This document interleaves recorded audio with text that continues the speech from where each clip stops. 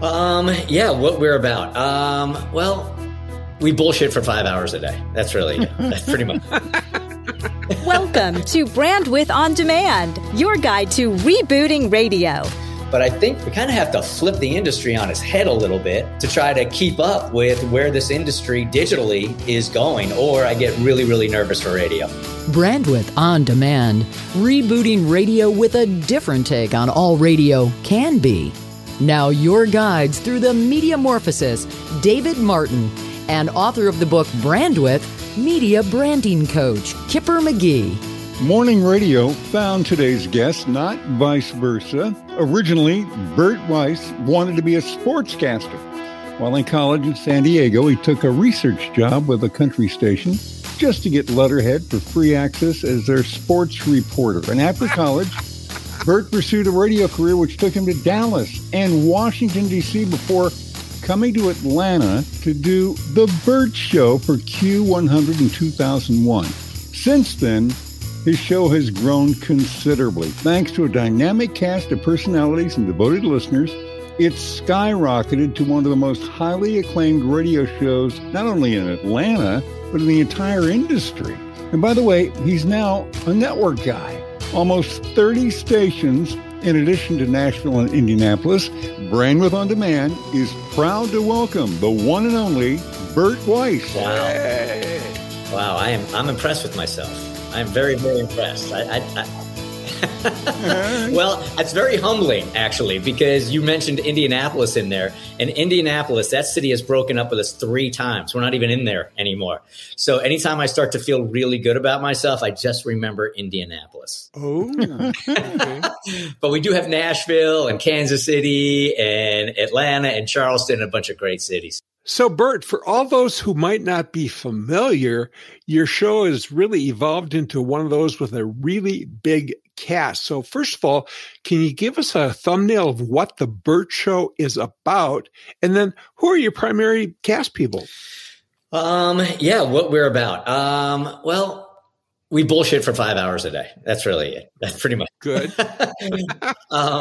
Well, it is kind of an embarrassment of riches when it comes to staff. It must be 12 people on it. I mean, there are 4 main hosts. There's me, there's Kristen Klingshirn, there's Mo Mitchell, and there's Dobby Crimmins that are on full time. But man, I will pull Kipper from anywhere, man. If anybody's got a story and they've got good content to tell, they get on the radio with us. It doesn't, interns. I really rely on interns for the younger demo. So we really are a show more about lifestyle, I think, than anything else. You know, we don't get into politics a lot, although during the election, we probably dabble too much in that. It's really kind of relationship based, pop culture based, and really kind of lifestyle, and all of us kind of going through life together. You know, Bert, in a business where longevity is really rare, you've been in Atlanta a long time. And besides delivering a great show with incredible ratings, what are some of the top things that you give credit to for your long time run there? I think that the show itself and the members of the show are kind of required to dig deep and really expose our personal lives, not just the good stuff, but the bad stuff also. Like, I am really sort of kind of fed up with our Facebook content, where everybody's trying to be so polished and everybody's life is great. We kind of break through that, and we try to be as real as possible. And it's really just 4 or 5 or 12 people in a studio that are really kind of going through life at the same time, which I think is a switch from when I first started in Atlanta. I kind of felt like morning radio was more talking at you and entertaining you rather than all entertaining together. And I think our listeners and our community is just as important to the show, more so than we are. And it's just kind of, peels back the curtain and is just more raw than you would normally hear. And I think that's what's connected consistently for 20 years. And it certainly is working. I mean, your network roster keeps growing, exploding, or in the case of Indy, maybe blowing up. I don't know. But really, what are some of the biggest challenges that you faced shifting focus from doing a local show for one market to hosting a network program? Yeah. And how does your show make each affiliate feel welcome when they come on board? Well, that has been a challenge. That is for sure. Time-wise, that's the biggest challenge for me, Kipper. Just hitting those times for the affiliates to make them affiliate friendly are very difficult for me. And I've always struggled with it. That's the toughest part. And as far as the content goes, look, I've always been a firm believer that really funny is funny. You know, people were watching Seinfeld back in the day, and Seinfeld was funny in Kansas City. Seinfeld was funny in Fresno. Seinfeld was funny even though it was based out of New York. Funny is funny. Now, do I think local is important? I do. But at the end of the day, I think people want to wake up and they want to laugh and they want to hear people on the radio just like they are. And they don't necessarily have to be right in your neighborhood or in your city. I think funny is funny. Well, Bert, you know, you've done a great job there in Atlanta, and the ratings are terrific, and you've got a wonderful reputation and all that good stuff. But you've really been on the kind of the cutting edge or the leading edge of technology here. You were among the very first to do a daily podcast, and now you're involved with a very interesting AI project. What can you tell us about that? That is interesting. It's not perfected yet, so we really haven't used it all that much. But this one's kind of crazy, man. So, you know, if you're doing a syndicated show, you spend a whole bunch of time after the show cutting lines or liners for local affiliates, right? And this is really working smarter more than harder.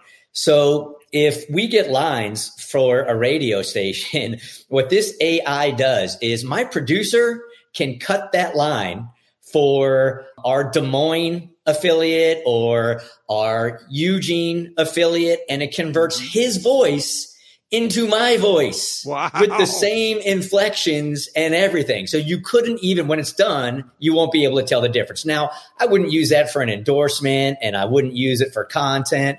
But as far as like just saying the name of a radio station or saying all the hits Q99.7, I mean, it would just make things a whole bunch easier, and I'd be able to provide more content to more affiliates because there are other people in studio that are converting their voice into mine. It's crazy.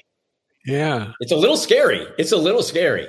The podcasting and the digital side of radio, which is what I'm really finding pretty fascinating right now, how the industry, I believe, guys, really has to sort of evolve into this digital world. And I think we've been slow to do that. So it makes me nervous for an industry that has been so good to me.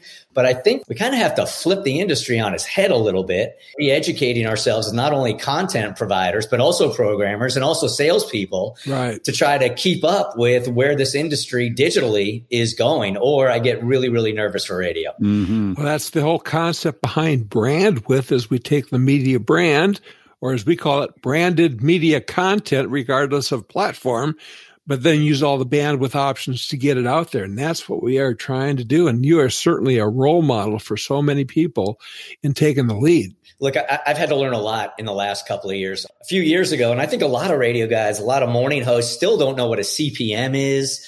Look, I have a little baby podcast network now called Pioneer. And the radio folks that I've reached out to join us, some of them didn't even realize that the radio station was making money off of their podcast.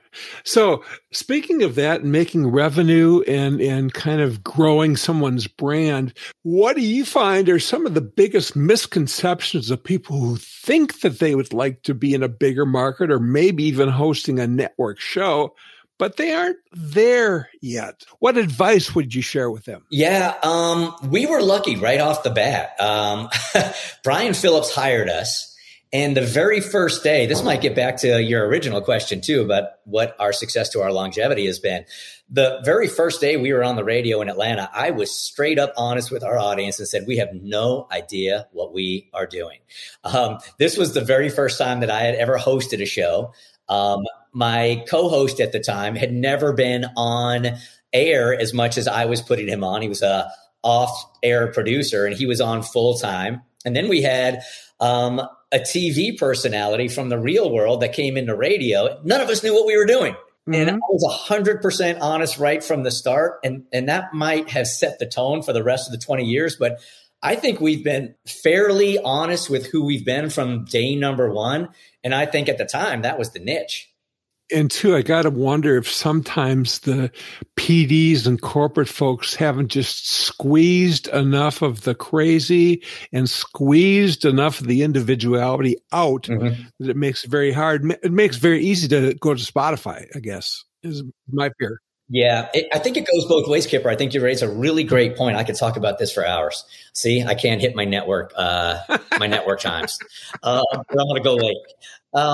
Yeah, I do think that is a fair theory that, again, we've sort of been a quote unquote jukebox for the longest time. And that's what our diaries told us to be. Get in, get out, get back to the music. And now in a PPM world where you can get music anywhere, I think that there's a responsibility for talent to make their content more long form. So I think there's a responsibility on the personality side, but I also think programmers have to recognize that, and they have to find that talent and let their talent be their talent and be themselves. That to me is what separates good personalities from great personalities. And I think our programmers have to allow us to do that. Wow, the star of Atlanta morning radio, Bert Weiss. Great to have him on. Hey, somebody you'd like to hear from? We'd love to hear your suggestions. Email them to us. show@brandwithondemand.com. And now a whole new way to stay in touch.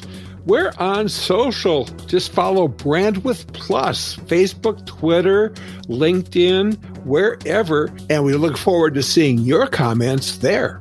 Coming up, Bert talks about things he knows now he really wishes he knew way back when. And, bonus here, he tells us what he wishes he knew now that hasn't happened yet. Hi, it's Gary Berkowitz, AC programming consultant at Berkowitz Broadcast Consulting in Detroit. Hey, it's Molly Cruz, brand manager for WMYX and WXSS FM here in Milwaukee, Wisconsin. Hi, this is Jake Neiman with 96.7 Cram. Hi, this is Dave Tyler from Music Master with even more raving fans. Did someone say Music Master raving fan? Ding ding, that's me. Hey, it's Lee McNabb, operations manager for Saga Communications Des Moines Radio Group. Ready to join these raving fans? Visit musicmaster.com today. They're always there and willing to help.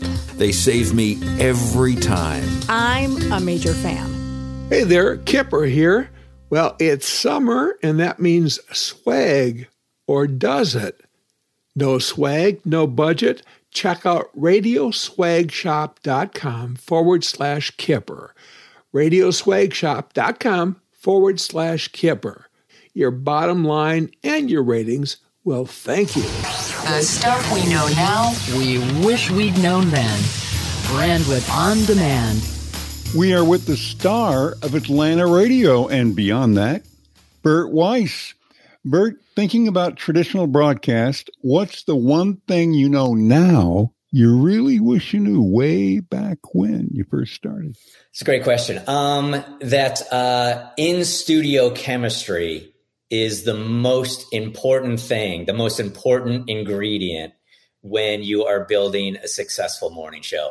As you're working your way up and ratings are good, you have a tendency to let me just talk about me. I had a tendency to turn the other cheek when I felt there were some chemistry issues on the show because the ratings were so good. I was really freaked out because I was a new host and I just kind of let it happen. And now, looking back at it, I now know that team chemistry and just one person, and they don't even have to necessarily be on the air, just one person on that team can really change team chemistry. And at the end of the day, we are in radio. Anybody in that studio or anybody on a show should be having the time of their lives. If you are doing radio and you are bummed out that you have to go to work every day, then whoever's putting that show together is not doing a good job. And that was me for a while. So I wish I would have learned that way back in the day. Mm-hmm. And what's the one thing you really wish you knew right now about what's coming up in the future? Well, I just think that diving more into digital, I think that our industry, our radio talent has to start looking at themselves not just as radio talent, but influencers, and not just think about what your audience is listening to, but where we're evolving fascinates me as far as video goes and all these different platforms. We're not just radio. We can influence along a whole bunch of different platforms, and that should be really exciting for all of us. And it's something I'm still trying to wrap my head around. Good stuff. Yeah, great stuff. You're crushing it. You're crushing it, Bert. Thanks, guys. Thanks for letting me be part of it. Bert Weiss. Hey, Kipper, we can all learn something from Bert. Links to The Bert Show, his podcast, and more, all in the show notes. Scroll down on your phone. Our thanks to exec producer Cindy Huber for putting all this together, and associate producer Hannah B. for handling booking. And coming up next... Hi, this is Dwight Douglas, and we'll be talking about my brand new book, True Radio Confessions, on the next Brandwidth On Demand. That's a wrap, Kipper. Readers are leaders. Read all about it. 1 Minute Martinizing in the show notes at brandwidthondemand.com. I'm Dave Martin. And I'm Kipper McGee. May all your Brandwidth be wide.